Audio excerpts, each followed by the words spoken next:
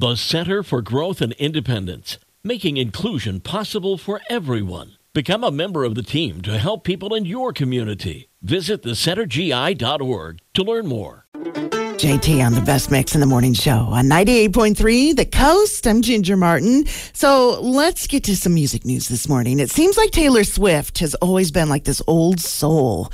But now that she's in her 30s, she's getting even wiser. See, she recently said in an interview that she doesn't need everybody to love her, that it's impossible to make everybody happy. And you don't have to. As long as the important people in your life stay happy with you, that's all that matters. And some people never learn this lesson. That is some good advice.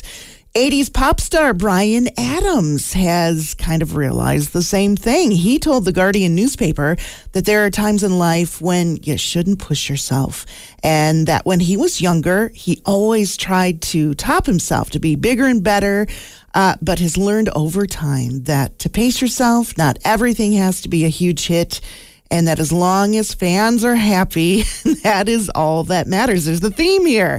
Basically the same thing that Taylor Swift just said in her interview, except Bryan Adams is exactly 30 years older than Taylor Swift. So you're never too old to learn important life lessons. And Shawn Mendes is a crush for many music fans, due in part to his wavy locks. But he recently just got a hairstyle reboot. He decided to try a buzz cut. I think it looks great, but apparently fans are kind of split on this. No word on why he decided to change his signature look. Some are speculating maybe he took on a movie role, but that can't be confirmed right now. Maybe he's just going with a new you cliche. It certainly makes him look older than he is, and I think he looks great. So that's your music news this morning from 98.3 The Coast. As mornings get chilly.